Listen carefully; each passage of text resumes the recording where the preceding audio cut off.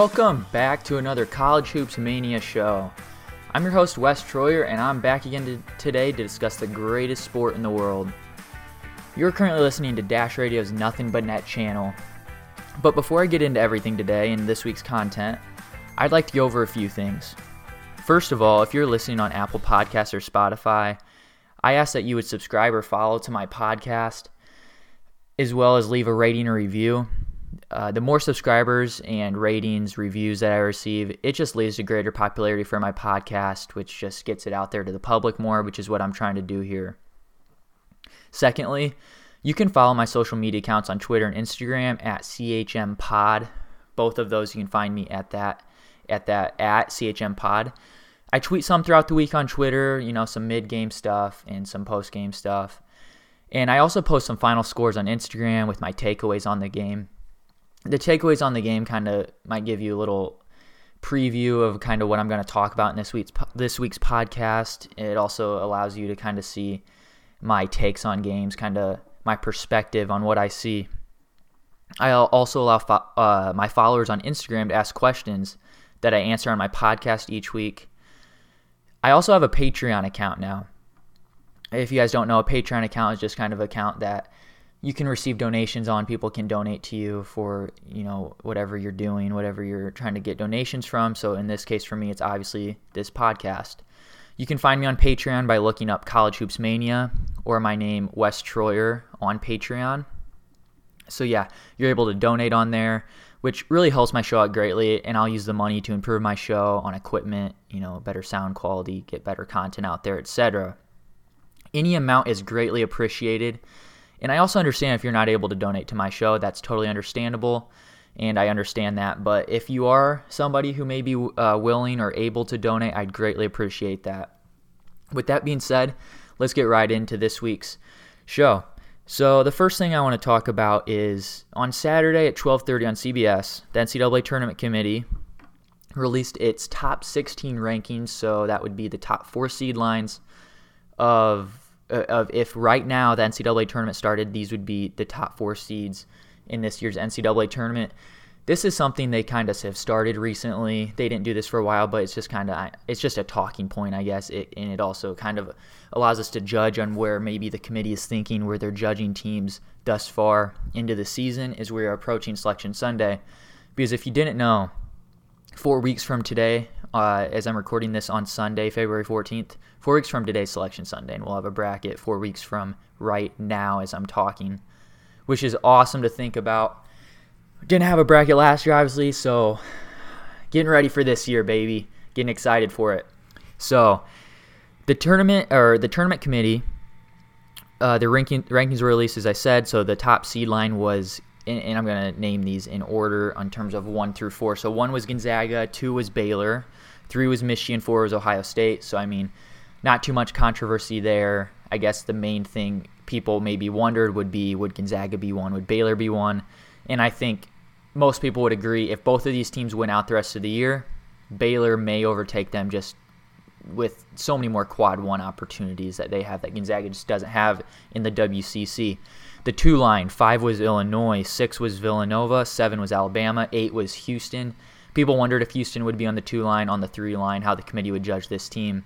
They have the big one over Texas Tech in the non-conference. They were playing in probably the weakest American conference that we've seen yet since this has been a conference. The 3 line, starting at 9 was Virginia, 10 was West Virginia, 11 was Tennessee, and 12 was Oklahoma. Probably the most surprising thing here was just seeing Oklahoma as a 3 seed. Not saying they didn't deserve that, but Joe Lunardi had them as a 5 seed before these rankings were released. Lunardi's not normally wrong by very much. And so Oklahoma being a 3 seed was interesting. And to close out the rankings, the 4 seeds, 13 was Iowa, 14 was Texas Tech, 15 was Texas, and 16 was Missouri. So there really wasn't any too much controversy from these rankings.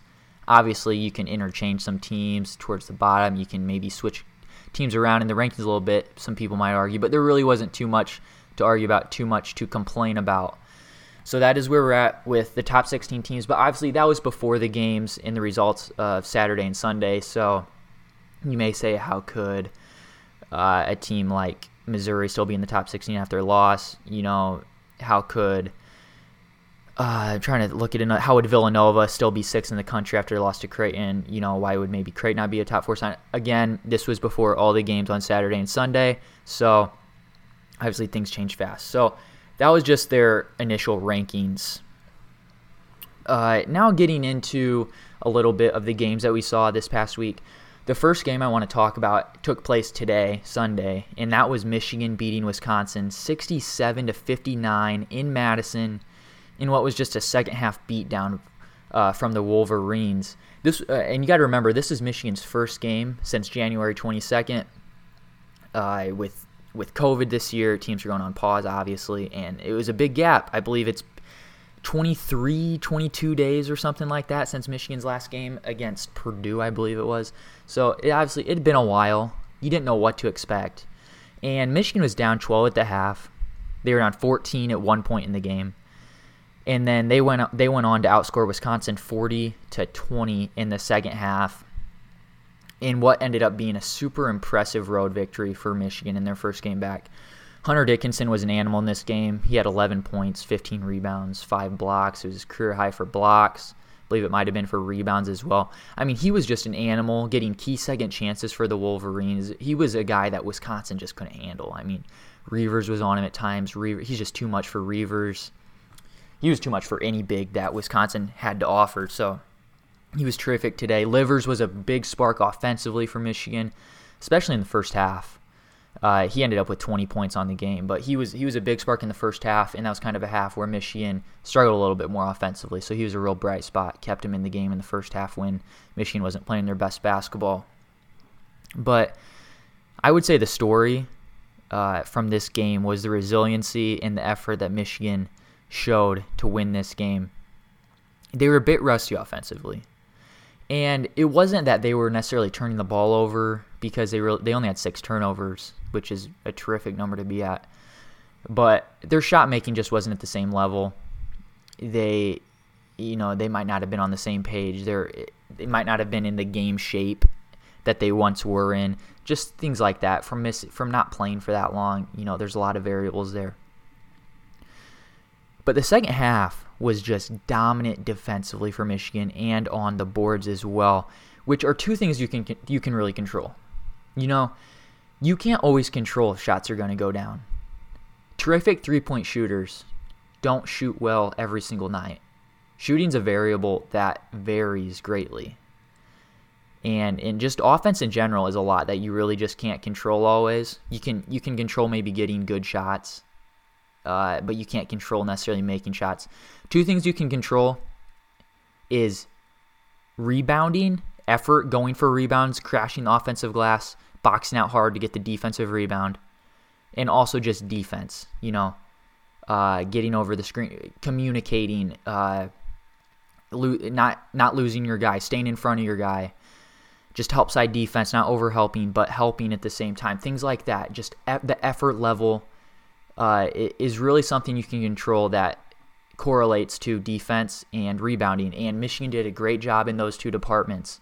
And those two departments was why Michigan won this game. And in looking at this game, I think maybe the biggest takeaway is just how Michigan is just a team you can really, really trust. And I know if I'm going to be picking, an upset in March on my tournament bracket or, something like that, Michigan's going to be a team that's really going to be hard to say. They're going to get upset. They're not going to make it to the second weekend. They're not going to make it to the Elite Eight. They're not going to make it to the Final Four. They're just a really trustworthy team. They didn't play their best basketball game today, but they still found a way to beat a good Wisconsin team on the road. And you also got to remember, Michigan embarrassed this Wisconsin team the first time they played each other. Michigan was up 40-something at one point. They went on a 41-6 run in that game. That was probably the game where people really, really woke up to this Michigan team and said, okay, this is a top 5 basketball team in the country, undoubtedly. But things to like about Michigan, like I said, just those like defense and rebound like they showed today, the resiliency, the effort. But this Michigan team also doesn't rely on the 3-ball, which is something like relying on the 3-ball, it can allow you to be a terrific team. You shoot amazing and you beat an amazing team. But it also can do the opposite effect where you are more you're more likely to lose to a team worse than you or significantly worse than you. You're more likely and you're more susceptible to an upset. And I just don't see Michigan as a team that's really susceptible to an upset in March, just due to the fact that they don't rely on the three ball. They defend the heck out of the ball, and they rebound really well. If you're going to make a knock on Michigan, I guess it's maybe that their point guard play isn't as elite as the other elite teams in this country. And there's nothing against Mike Smith. He's done a great job, the Columbia transfer. He can score the ball. He can score and make plays for others off of ball screens. He can shoot the ball. But he's a little turnover prone at times. He averages almost 3 turnovers a game. He's not as good of a scorer as other point guards because, I mean, if you're comparing him to the other great teams in the country, like let's look at Gonzaga. Jalen Suggs versus Mike Smith. We all agree Jalen Suggs is by far the better player. Looking at Baylor, whoever you want to say their point guard is, Jared Butler or Davion Mitchell, both of those guys are a lot better than Mike Smith. Illinois, Dosunmu doesn't necessarily always play point guard, but whoever they put on the ball, their point guard is probably better than Mike Smith. Again, you can say that for most teams. Again, Mike Smith's not a bad point guard, but he maybe isn't as elite as some of these other teams have, which it hasn't shown to hurt Michigan yet. And I will say this, Michigan hasn't played Ohio State, they haven't played Iowa, and they haven't played Illinois. So the clear top 4 teams in the Big Ten, including themselves, them being a part of that top 4, they haven't played the other 3 teams yet. So we'll wait to see what happens there. I'm not trying to say that Michigan, you don't need to be suspicious or kind of look down upon them just because they haven't played a great schedule. But let's wait and see what they do against those top Big Ten teams because they haven't had the opportunities to play those Big Ten teams. And with all the games they missed, I'm hoping the Big Ten with reschedules some of the big matchups. I forget which matchup it was. I want to say that they had their Illinois game canceled. I really hope that will get made up. We'll see about that. I hope the Big Ten does a good job scheduling there. But with this win, it puts Michigan at 4-1 in Quad 1 games, 8-1 in Quad 1 and Quad 2 games. Their lone loss right now is at Minnesota, a game where they got handled a little bit. But other than that, they have looked great in about every other game this year.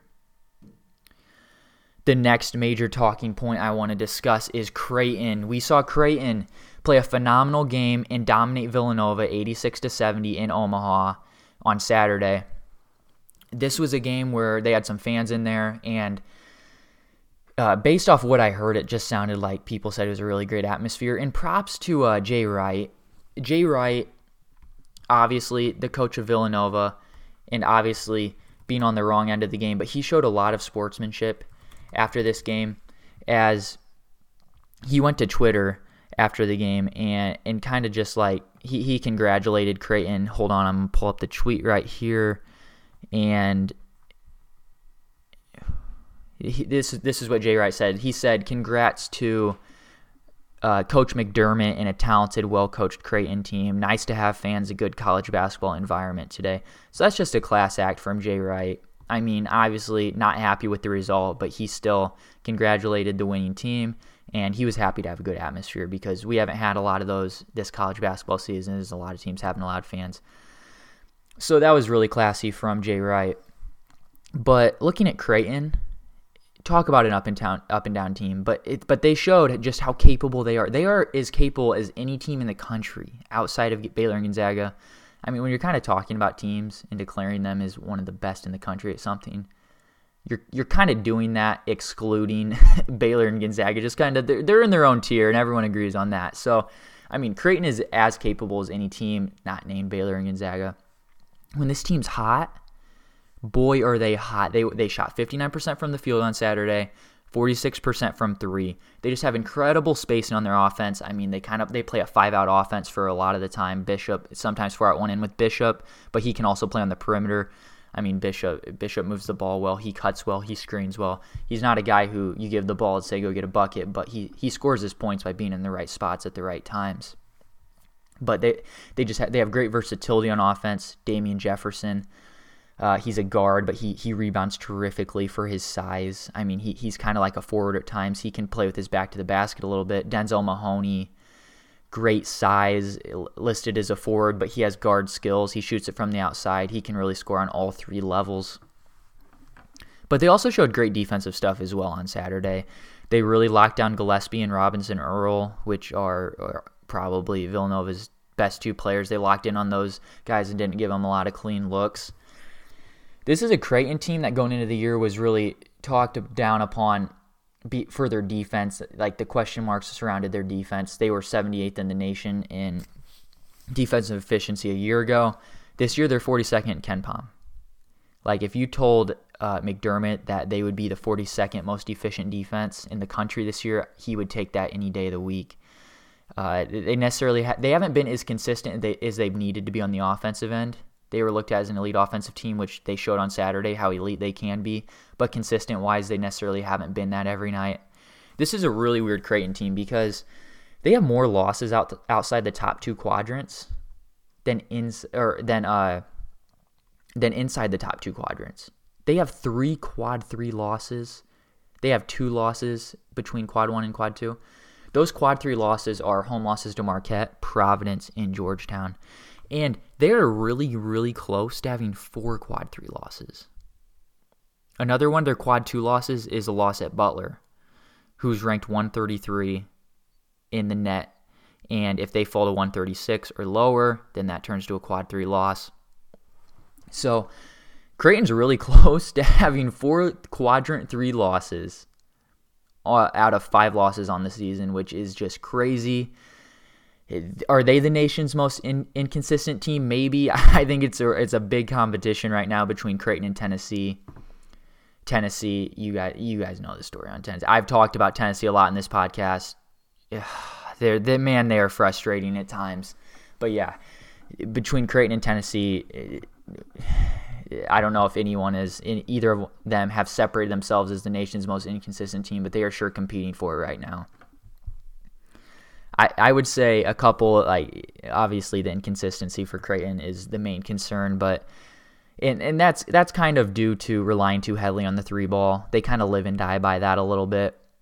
And they also don't have just a ton of depth. They play some guys off the bench, but not for many minutes. 4 starters play over 30 minutes a game, and their 5th starter, Christian Bishop, still plays 23 minutes a game. So if this team gets into foul trouble, if Zagorowski gets into foul trouble, I mean really any of the starters outside of maybe Christian Bishop, the other 4 guys, if any of those guys get into foul trouble, they could.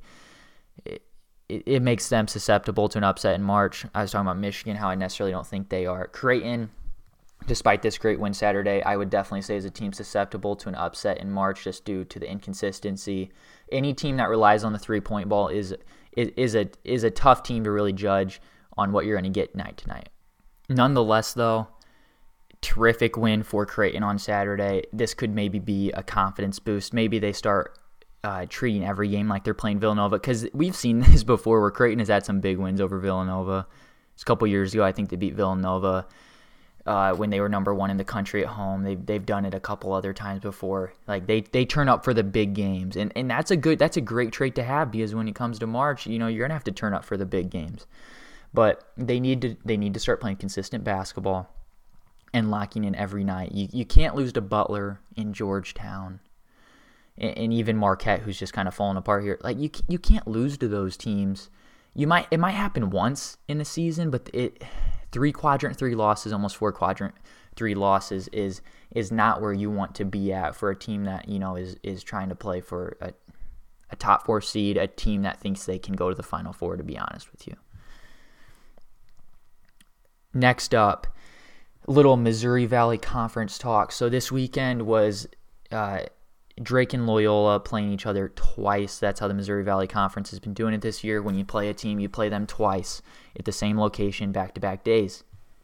And so this Saturday and Sunday, Drake, who was undefeated for a good portion this year, coming into this with 1 loss, and Loyola Chicago, who had 3 losses coming to this and was kind of looked at as the best team in the Missouri Valley Conference despite having a couple more losses than Drake.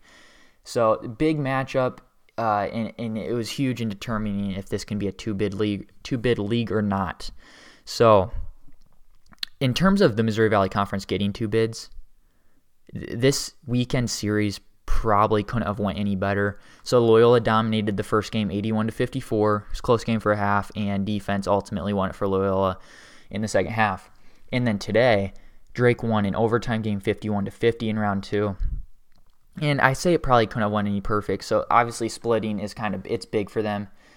If Drake would have lost this game, it probably would have put them out of the at-large conversation for an NCAA tournament bid. But the fashion it happened, so like Loyola dominating the first game allowed Loyola to stay high in the net, which allowed then on Sunday for Drake to play Loyola for a quadrant 1 opportunity again, and obviously they ended up winning that game, so they ended up splitting, and it'll be a quad 1 win for Drake, and it's not a bad loss for Loyola either. So it really just couldn't have went any better.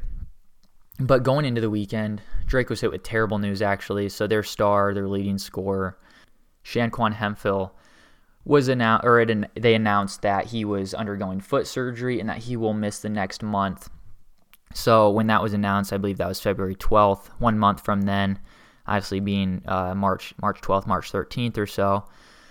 It puts it real close to on if he'll be back for the NCAA tournament. But I mean, worries just beyond if he'd be back for the tournament is if Drake can get to the tournament. Obviously, they got to get there for him to be able to play in it.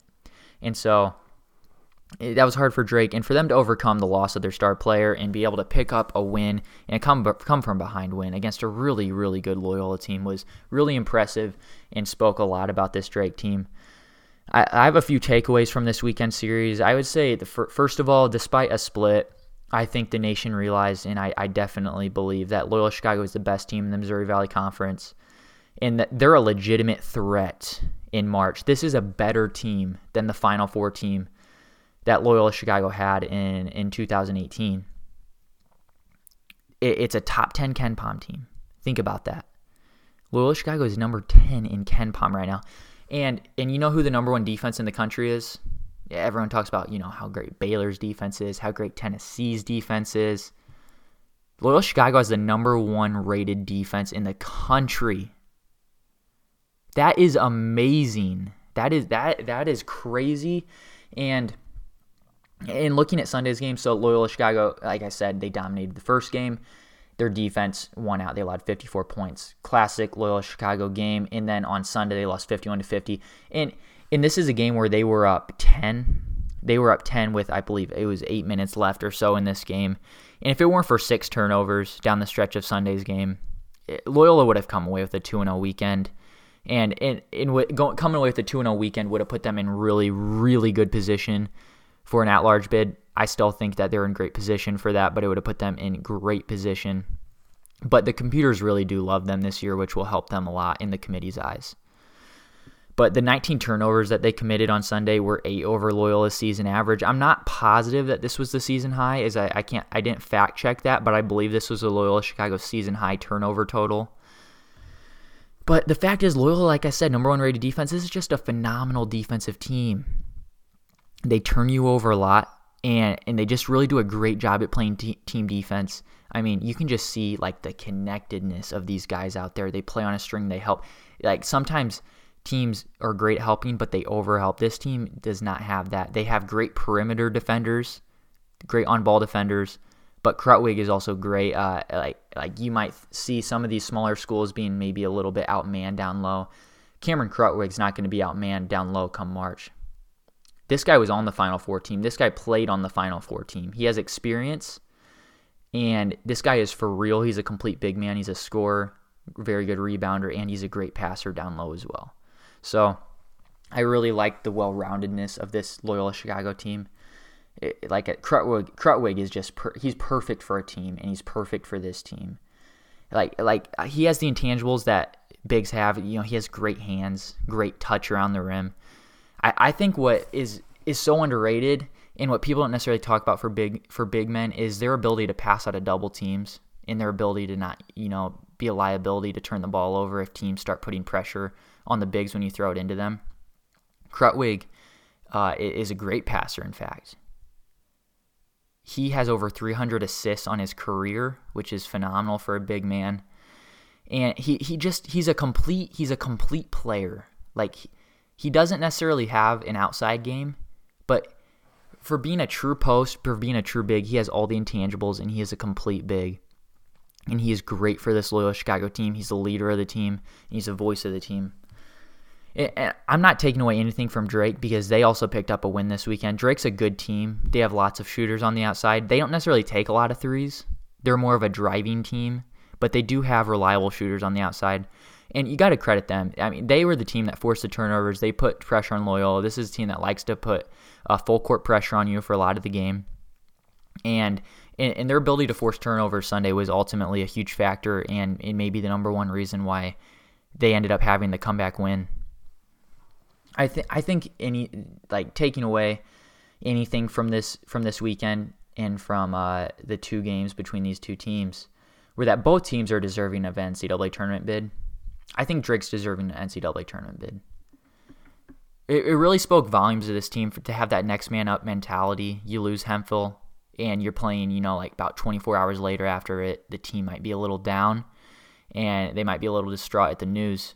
Losing your best player, you're, I believe, the leading rebounder as well, leading scorer, but still finding a way to win one of the games. And also coming off a 27-point loss, that might be hard to get up for the next game. You're probably pretty dang discouraged. This team still found a way. So credit to Drake. They're a very good basketball team. I just think Loyola Chicago is a really, really good basketball team, and I think they're very capable of winning multiple games in March.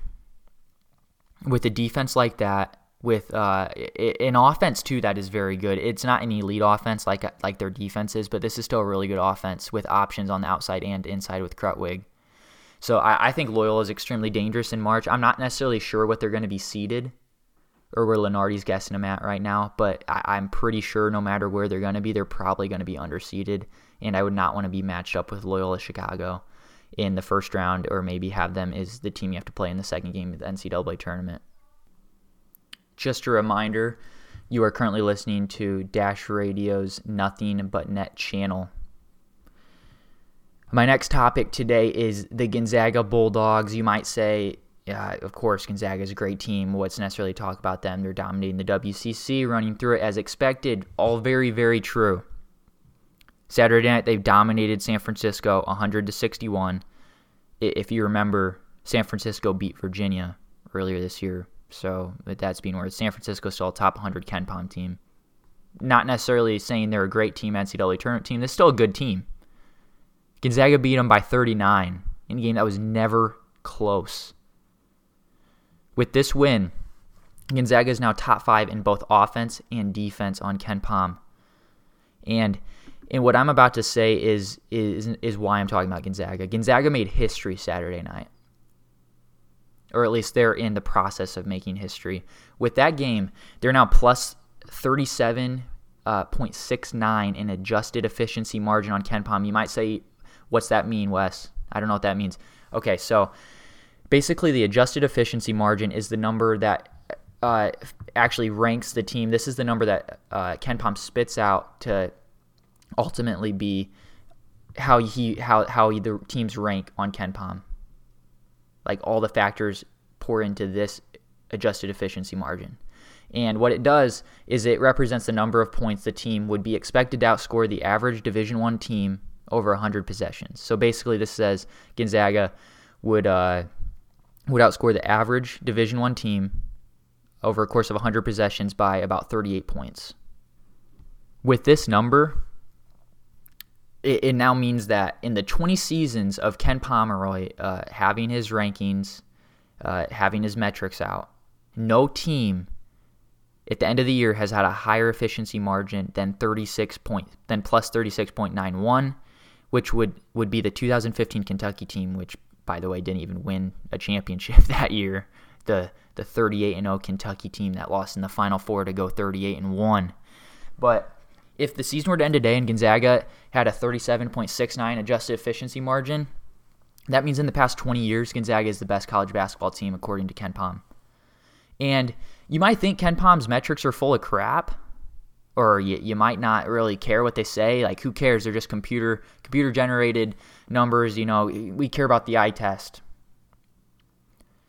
KenPom is actually looked at as a very reliable metric. The NCAA Tournament Committee actually uses it. It's on their team sheet. It's on their evaluation of teams. What are they ranked on KenPom? KenPom has gained a lot of credibility over the years and is probably the most trusted, the most used computer metric out there. So Gonzaga doing this is history, and it's pretty remarkable what they're doing. In my opinion, Gonzaga won't have 3 first-team All-Americans, but you can certainly make a case for Corey Kispert, Drew Timme, and Jalen Suggs all to be first-team All-Americans. Now, like I said, this won't ever happen. I do think Gonzaga will get 2 first-team All-Americans and 3 All-Americans, second, third team. But, this team is just elite and historically good. And you got to remember, they're actually, people talk about Baylor necessarily being really good defensively. Gonzaga is now 0.1 efficiency number behind Baylor on KenPom. They're really close to passing Baylor in defensive efficiency, which is really just crazy to think about. Lately, Gonzaga has just been playing a lot better defensively. They've really been upping their numbers. And again, you might not really care because they're going through the WCC. That's fair. A good argument, as I said in my previous podcast, is Gonzaga not necessarily being tournament ready. I think that's true. I think that actually there's definitely some truth to that. But this team is playing incredible basketball, and if their efficiency number stays in the 37s, then Gonzaga will make history, and you can make the case that it's been the best college basketball team over the course of 20 years. But obviously, you got to press pause on that. It doesn't mean anything until you necessarily you got to win it. You got to win championship. So, Kentucky in 2015 might have the highest metric, but people aren't necessarily going to say they're the greatest college basketball team over the past 20 years because they don't even have a banner to speak of. Next up, I just want to go over a list of notable results from this past week. It's hard to get into everything in depth, so let's get right into this. Some notable results here. So first thing I want to talk about is West Virginia. West Virginia beat Texas Tech 82-71 on Tuesday night, which meant that they swept Texas Tech on the year. It was a remarkable win on Tuesday. They didn't have Taz Sherman in this game, and Sean McNeil was just exceptional in this game, phenomenal. And then on Saturday, they lost in double overtime to Oklahoma. It was just a thriller. It was a crazy game, really good college game. And West Virginia is just, they can continue to improve offensively. Obviously, the loss to Oklahoma hurts, but West Virginia is a heck of a basketball team, and this is probably one of Huggins' best offensive teams that he's ever had. In fact, maybe the best offensive team he's ever had. It's up there for sure. But on the flip side, like I said, they lost to Oklahoma. I mean, this was a huge win for Oklahoma. Oklahoma's looked at as the hottest team there, and Oklahoma lost to Texas Tech. Snapped their win streak, and people kind of stopped talking about them a little bit. But they got the nation talking about them again on Saturday because that was just a remarkable win. Austin Reeves is just he's a do-it-all guard for them. He rebounds, he play makes, and he makes shots. He's just terrific in ball screens. He's not the quickest guy out there, but he just plays at his own pace, and he's just a magician. Great in ball screens. So, big results there. The next team I want to talk about is Ohio State. Ohio State won at Maryland 73-65, and then on Saturday they dominated IU at home 78-59.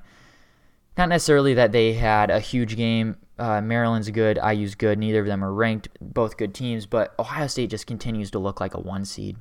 And the committee had them as a 1 seed, as I said earlier in the podcast, but this team is really, really improving defensively.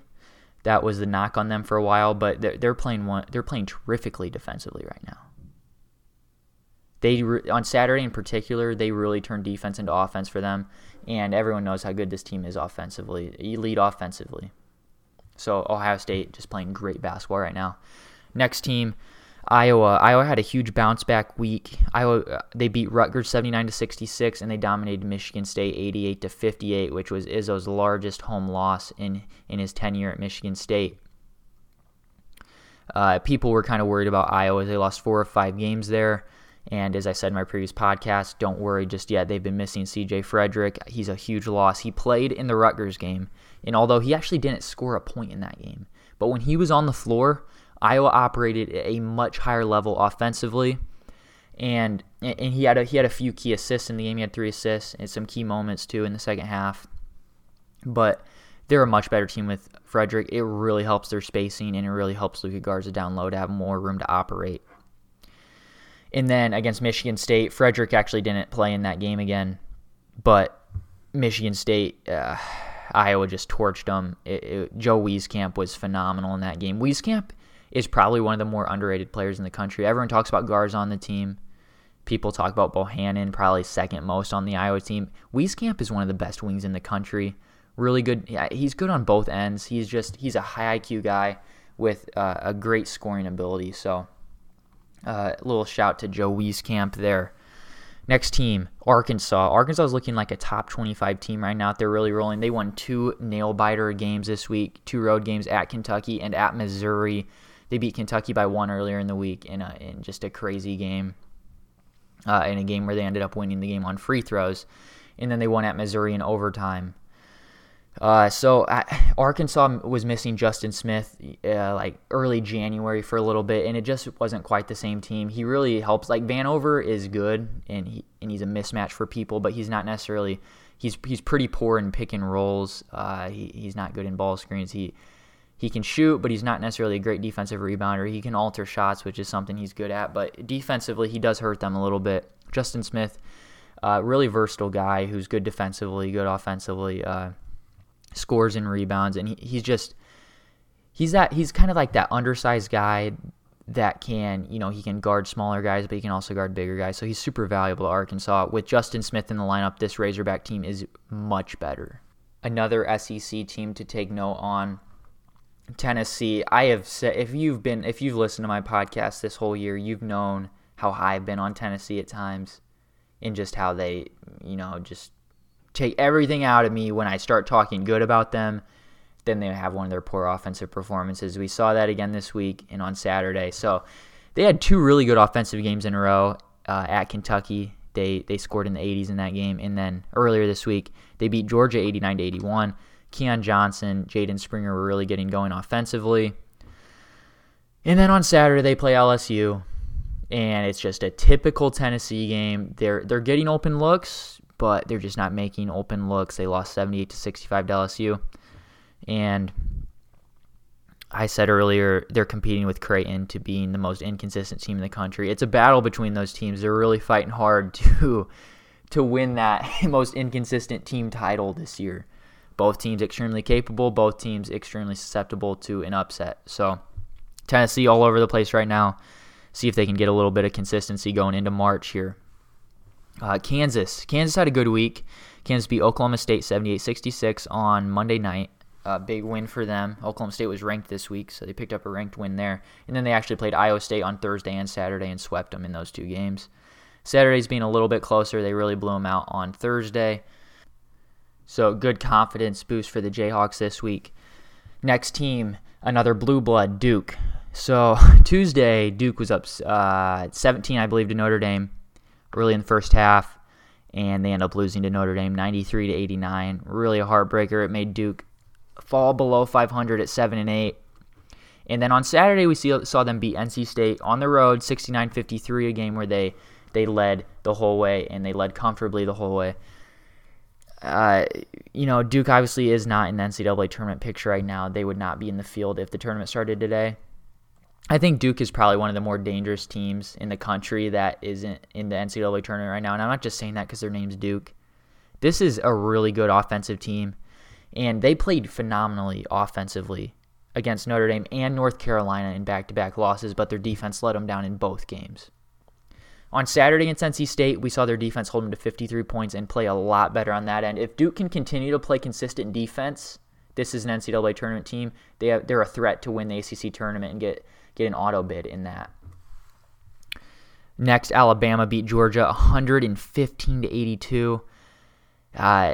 There's really not a ton to say. I picked this game out due to the fact that Alabama, when they're at their best, oh wow, are they so dangerous. They hit 23 threes in a game earlier this year. They hit 18 threes in this one against Georgia. When Alabama is shooting the ball well, everyone is clicking. It's kind of like once one guy gets going, everyone gets going. This Alabama team is extremely dangerous. They have their spells where they don't shoot the ball great, and that could be a knock on Alabama is, they rely too heavily on the three-point ball. But when they're going, they are really, really going. And the last team I want to talk about is Virginia. Virginia picked up 2 wins this week over both Georgia Tech and North Carolina. The win against North Carolina was very impressive on Saturday. They won 60-48, a game where they just really dominated Carolina, especially on the defensive end. They really didn't give Carolina many good looks at all.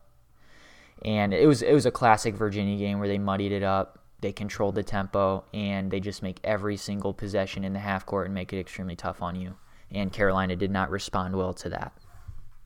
With that being said, I'm going to move on to my Instagram follower questions. So, like I said earlier in the podcast, if you want to follow me on Instagram at CHMPod, you can ask questions. I'll post it on my story probably about Sunday morning every week, and you can ask some questions for me to answer on this week's podcast. I like at the end of the podcast to answer some follower questions. So here we go. Let's get right into it. The first question that I will answer today came from Brendan_Blosser, who asked, can Indiana still make the tourney?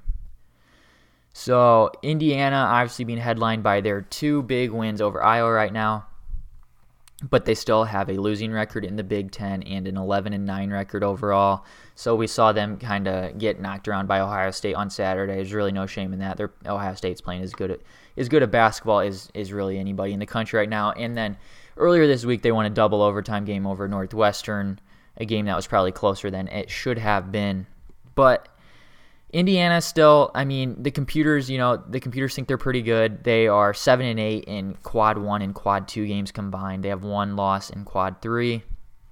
I think if the tournament started today, Indiana would be in the tournament.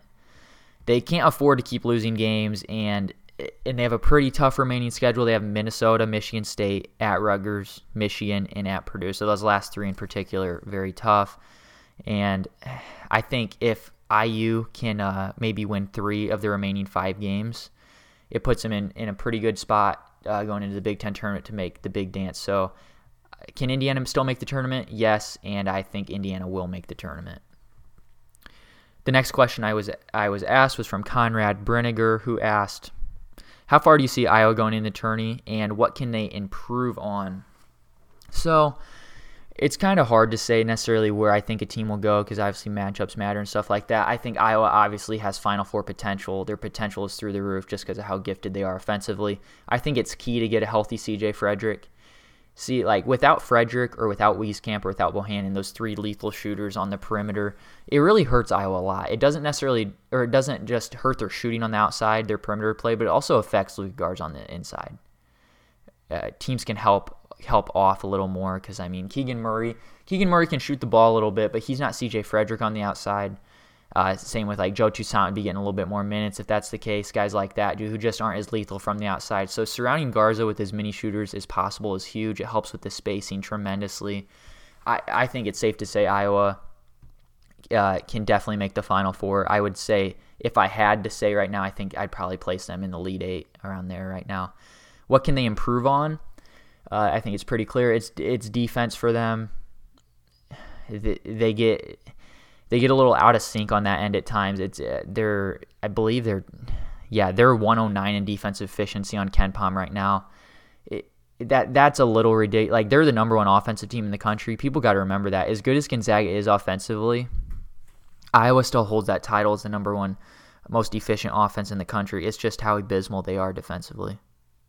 Outside of the top 100, that's something they definitely need to improve on. If they don't improve on that, no, it makes them a really tough team to predict in March just because of you just don't know what to expect, because if they don't shoot the ball, it definitely makes them susceptible to an upset. They could get out before the second weekend. So Iowa definitely needs to improve on the defensive end. Next question, C.Mac27 asked, underdog teams to win their conference tournament. So I said earlier in the podcast, I think Duke has a real shot to win the ACC tournament. I'm just going to look at the big conferences here. I think they have a real shot. I don't necessarily see a Big Ten team having a great shot to go on a big run. I just think somebody in the top 4 is very likely to win the Big Ten tournament. In the SEC, I think Kentucky would have a shot to do that. In the Big 12, if it's not Baylor, I would probably pick Texas, but that's not necessarily somebody who'd be super surprising. But my main pick right now would be Duke. And I think if a conference has somebody who maybe goes under the radar and wins their conference tournament, I think it happens in the ACC just because they don't have a great team. I could see Duke doing it. I could see Notre Dame doing it. I could see Georgia Tech doing it. I think someone in the ACC could go under the radar and make a tournament run and get the auto bid in the ACC.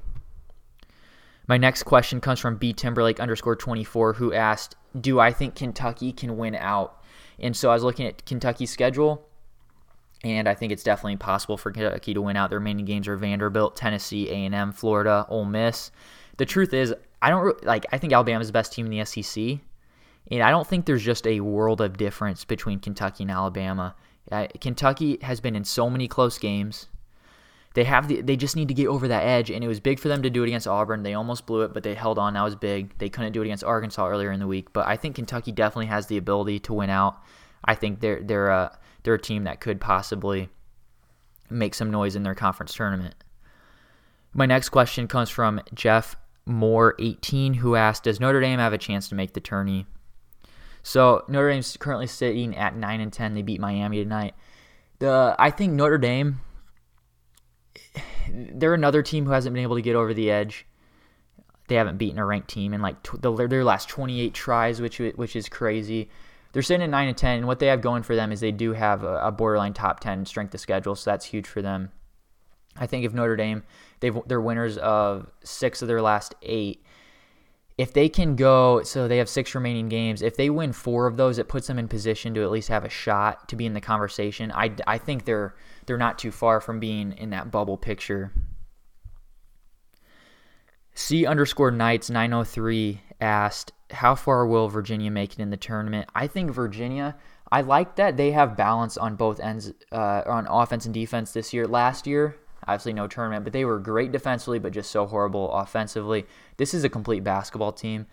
I think that what makes them really dangerous is that their shooting comes from guys that are 6'8" and taller, in Sam Hauser, Trey Murphy, and Jay Huff.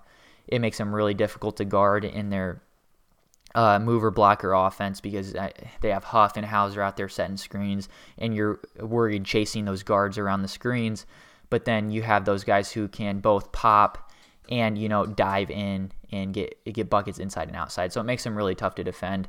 I think Virginia has Final Four potential. My next question comes from Ned Tower 18, who asked top 10 current coaches. So I don't have this in any order. I just rattled off 10 coaches that I think are the top 10 right now, with also a few honorable mentions. So here it goes. I have Mike Krzyzewski, Roy Williams, Bill Self, Tom Izzo, Jay Wright, Tony Bennett, Chris Beard, Bob Huggins, John Calipari, and Mark Few is my top 10. Obviously, you're splitting hairs with some of those guys, so I did an honorable mention of guys that were, definitely could make a case for, in Jim Boeheim, Chris Holtmann, Rick Barnes, Matt Painter, and Mike Bure. And the last question that I will be answering today comes from LJags_, who said he's a Wisconsin fan and he feels that they can't win a big game. Is that a reasonable thought to have? So that's definitely fair to believe that. I think Wisconsin's major problem is they just, outside of Demetric Trice, they don't really have anybody who can get dribble penetration. Davison has regressed a bit from previous years. Davison was kind of looked at as like their leader. He's been far from that this year. He's been pretty quiet, having a quiet senior season. Reavers also has not been as good as what people may have hoped for. They've been getting better production from guys like Jonathan Davis and Tyler Wall this year, but they need Reavers, they need Davison to start playing good basketball. And today against Michigan, Micah Potter and Nate Reavers combined for 0 rebounds. That is a number they cannot have going forward. Those guys both should be, grabbing close to 10 rebounds each game.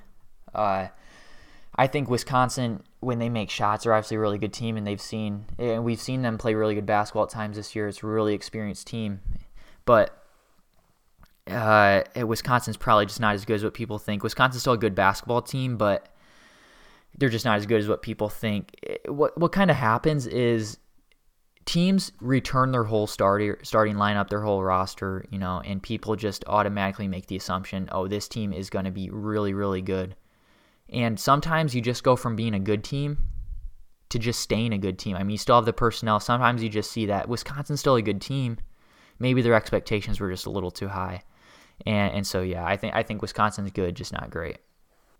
And my closing segment, I want to pick a few games for this upcoming week. The first game, Monday night, 7 o'clock, Virginia at Florida State, big ACC game. In my opinion, the top two teams in the ACC. We saw Virginia pick up the big win Saturday over Carolina, and Florida State win a close overtime game against Wake Forest. I really do like Florida State, and I think they're one of the tougher teams to match up with in the conference and in the country. Really tough team to match up with, but I think Virginia's size and their versatility is enough to match up with this Florida State team. I'll pick Virginia to win on the road in Tallahassee Monday night. The next game I want to pick is Texas at Oklahoma, Tuesday at 9 o'clock. Part 2 of the Red River rivalry this year. Oklahoma won Part 1. Texas was missing a few guys in that game, missing Jericho Sims and Courtney Ramey, I believe, in that game. Oklahoma coming off of the big win Saturday. Oklahoma is definitely playing better basketball right now than Texas. I just don't think Texas is going to get swept by Oklahoma this year. I think Texas, when Texas is at their best, I think Texas is the second best team in the Big 12. So I think Texas is going to start playing better basketball again and win a big road game Tuesday night. The next game, Saturday at 2 o'clock, Texas Tech at Kansas. Kansas had a bounce-back week going 3-0. And Texas Tech hasn't played since the loss to West Virginia about a week ago. So this is a hard game to pick because I do think Texas Tech's a better team than Kansas. But because it is in Fog Allen, I will pick Kansas to win this game. Another Saturday game in the Big 12, West Virginia at Texas, 3 o'clock Eastern Time Saturday. So I picked Texas to beat Oklahoma earlier in the week. I'm going to say Texas has a big 2-0 week and beats West Virginia as well on Saturday. ACC matchup, Saturday, 8 o'clock, Virginia at Duke. I mentioned how I think Duke's dangerous if they continue to play well on the defensive end. I think that they can make a run for the NCAA tournament still. But this young backcourt playing against Virginia, who's going to slow it down, I just don't trust Duke's young backcourt to be able to score in the half court consistently on Virginia. And Virginia also has a lot of size where Duke kind of lacks that, although they've been playing a little bit more with Mark Williams here. I will pick Virginia to beat Duke on Saturday. And the last game I'm going to pick, and it's the best game of the whole week, Sunday afternoon, 1 o'clock on CBS, Michigan at Ohio State. It's going to be a top 4 matchup. It'll be number 3 versus number 4. One of the better matchups of the whole regular season.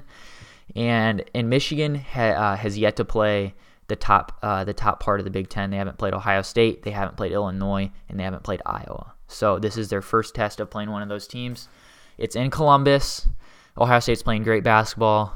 Michigan just came off pause and won a big road win at Wisconsin, as I discussed. But despite that, I will pick Ohio State to beat Michigan at home. It's really splitting hairs with these two teams. I think they're the top 2 teams in the Big Ten. Michigan, really, really good defensive team, complete basketball team. Ohio State, superb on the offensive end. I just think Ohio State is really clicking offensively right now, and they've been playing so efficiently night to night. And on Saturday, they just showed great improvements defensively. They were turning defense into offense against IU. So I will pick Ohio State to beat Michigan and pick up a huge top 5 win. With that being said, that'll be the conclusion of this College Hoops Mania episode. I really appreciate you guys listening. It's going to be a really good week in college basketball. Again, as we're closing in on March, just about 15 days or so, 2 weeks until we hit March 1st. We'll be getting conference tournaments, and we just missed that tournament play that we missed from last year. So I really appreciate you guys listening. I'll be back with you guys in another week, and I'll see ya.